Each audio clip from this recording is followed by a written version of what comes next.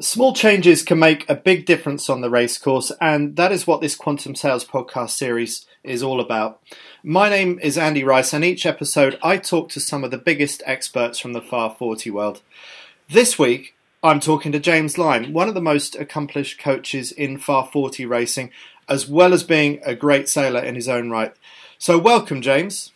Hey Andy, how's it going? Very good, thanks. And we're speaking transatlantic, but let's hope the call holds up for us.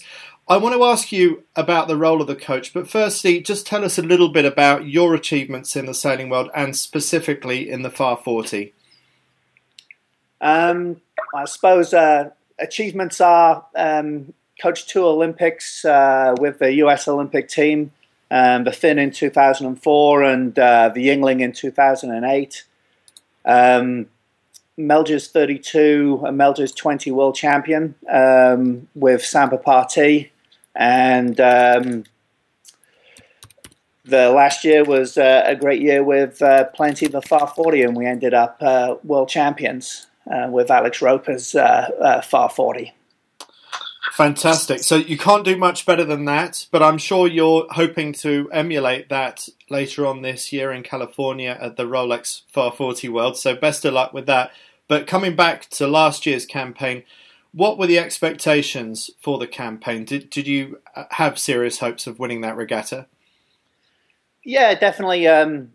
When we all sat down at the start of the year, that the whole goal was winning the Worlds. I think all of us had a little bit of the feeling of unfinished business after not winning the Worlds with Barking Mad the previous year. Okay, so what went wrong with Barking Mad, and how did you address that for the Plenty campaign? I don't know if it was so much we went wrong. Probably we weren't quite fast enough in the conditions we had at the Worlds in Newport, and I think we were pretty analytical, Terry and Skip and Morgan, of assessing where we were, and that was really going back to the sail designers at Quantum, Dave Armitage and Geordie Califat, and just making some small adjustments, basically, to basically cover an area we weren't great in. Okay, so you addressed some boat speed issues, and that contributed to your success with Plenty the following year. Yeah, I think the biggest thing last year is that we weren't slow in any conditions, and there were a couple of conditions the boat was quite fast in. Okay. Now, as far as the coach's role is concerned, you've worked with all-out professionals on the Olympic scene and in some other forms of racing. But one of the things that makes the Far 40 special is its owner-driver, and it's a mix of pros and amateurs. So I would imagine that the coaching role has to change accordingly. Can you just tell us a little bit about that? Yeah, it's not so much how you approach it. I think you approach it all the same way, but obviously there's a different standard or expectation in terms of skill level. So I think that's the biggest thing, is that sometimes you have to do more skill building in the owner-driver class within the crew, making it a cohesive team and the boat handling good.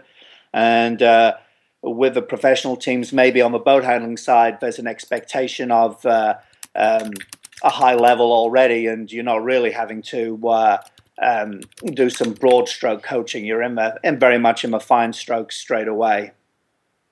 Okay, and where are you observing the racing from, and what are you using? Are you using video equipment? What's going on in that respect?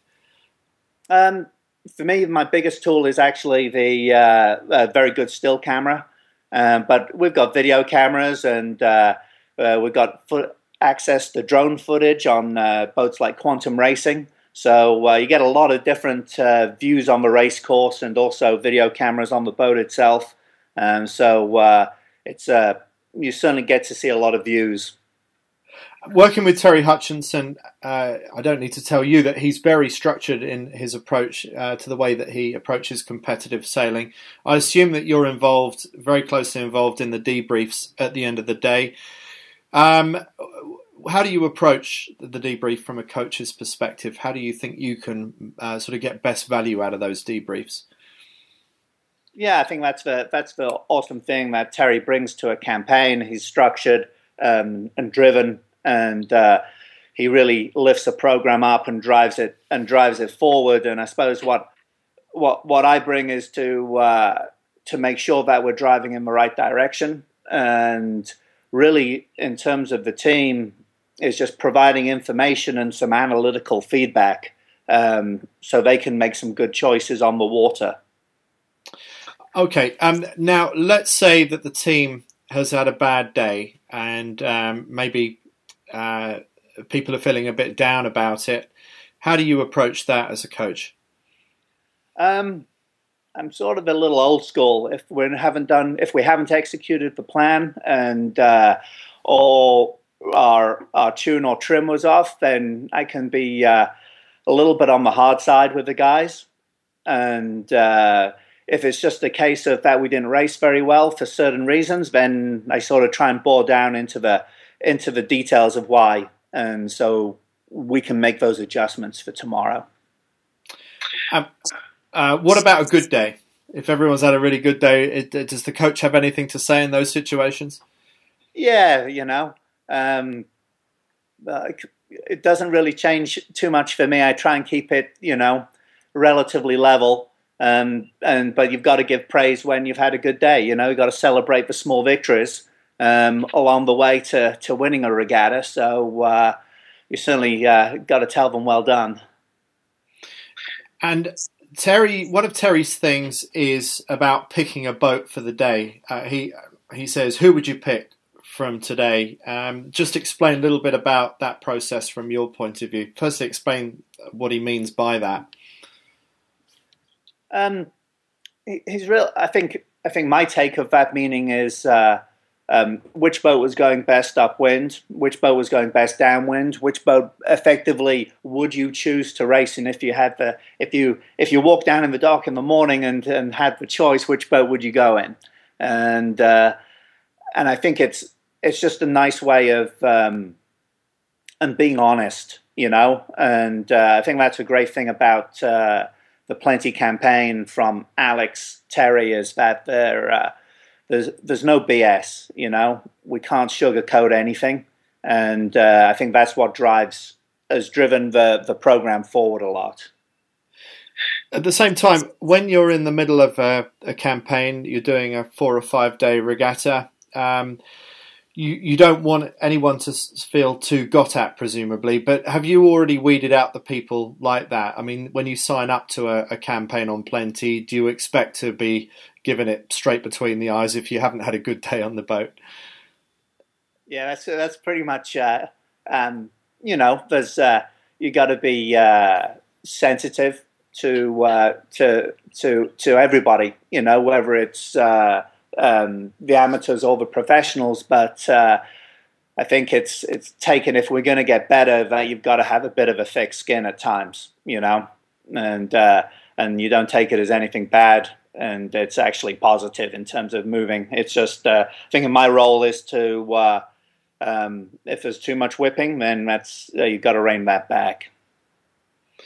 And just observing on the race course in Far 40 racing, what would you say are some of the most common mistakes that you see crop up on the race course, or even off the race course and on the shore afterwards?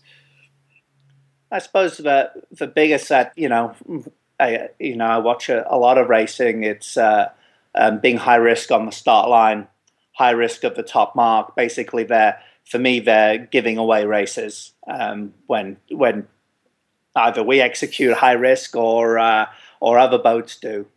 So I think I certainly preach a relatively low risk approach to the racing, and it's the trimmers and my job to make sure that we're fast enough that we can execute low risk sailing by sailing fast. Okay, and just be specific on what you mean by low risk sailing. Does that mean not pushing the transit on the start to the nth degree? Not so much that it's positioning, going to a less dense place on the start line, midline starts, which are harder to execute, making it, if you're confident, makes it a little easier. That type of thing, not trying to win the pin, that type of high risk. But as you've alluded to just now, to some extent, you've got to make sure that you've got the raw boat speed in the boat, and also that the trimmers and the driver are all up to the job of sailing out of less punchy situations, I suppose. Yeah, it's if you're slow, you get pushed into more high risk starting, more high risk mark rounding when you're slow. But when you're fast, you can afford to sail a little bit more conservatively. Now, you may not have worked with some of the Corinthian teams, correct me if I'm wrong, but what would be your approach if you were coaching one of the Corinthian teams who have to accept that they're going to be a click off in terms of boat speed and boat handling? Yeah, I think with there's a lot of Corinthian teams on the West Coast that we've been sailing with these last 2 years, and I'd say at the start of the 2014 season, they were really off the pace. And now in 2015, having sailed against all the traveling boats for a year and a half now, they're not very far off the pace. And so they've bought some good sails and some of the tuning information from Quantum, and they're pretty much on the pace now. But I would imagine it would be still very surprising if a Corinthian team were to win the World Championships or even finish on the podium. Would I be right in thinking that? Yeah, I think over a series of 11 to 13 races, then the more polished teams, the teams with higher level of owner drivers, higher level of professionals, will eventually the averages will work out for those teams. But there's certainly the great thing about 540 racing is that any individual race, I think, could be won by any one of 10 teams now. And maybe 2014, maybe I'd have said only 5 teams may have been able to actually win an individual race. Okay, so that quality is spreading down the fleet. But just coming back to this question of if you're not quite on the pace and you're not quite able to execute the kind of more conservative tactics that you were talking about earlier, what kind of things can you do to sort of mitigate the losses around the racetrack? I think they're all just the normal ones. I think, if you track the boats around the racetrack, is that the better boats sail a shorter distance. So I think even if you're a little off the pace, a lot of the boats in the back, if they were pretty analytical about where they went on the race course, what phase of shift they were in, they could really save quite a lot of distance. Okay, and that would even possibly be living in the bad air of a boat in front of you, would it? Yeah, I think that's the big thing about the 40s is, something Terry does great is when do you live in the disturbed air of the boats ahead if you're in phase, And when do you make that call? I mean, if it's a fairly even racetrack and there's not much shifting going on, presumably it's all about getting a clear lane. But if it's super shifty, presumably you're prepared to live in that bad air for a little bit longer. Yeah, especially, a day with oscillation and you're expecting the oscillation to come back, then, you'll sit in phase in a relatively bad lane at times just to stay in phase and then get clean air on the next one. And I'm sure I can't expect you to give away all the secrets of sailing at Long Beach, but are there any sort of broad trends that you can give people listening to this who are coming to the Rolex 540 World Championships later on this year? Yeah, I think, I haven't done a huge amount in Long Beach, but Terry and Skip and Morgan did all their America One practice there, so they're pretty dialed in. I think the biggest thing you hear from the locals that the Catalina, if the Catalina Eddy is in effect, then left can work pretty nicely, especially early in the day. But as the main coastal thermal comes down the coast, then it's pretty much a right-hand track. Okay, so a chat with some local sailors or some local fishermen even maybe might be worth having a conversation with them in advance of doing the championships. Yeah, exactly. And certainly people, a lot of the locals have done a lot of sailing there, so they're usually pretty good at telling if the eddies coming in or if it's just going to be a straight thermal day. And for somebody else who wants to step into your shoes in 10 or 20 years' time, so some of the younger listeners who want to get into professional coaching, just tell us about some of the qualities that you need and also some of the things that have made it happen for you.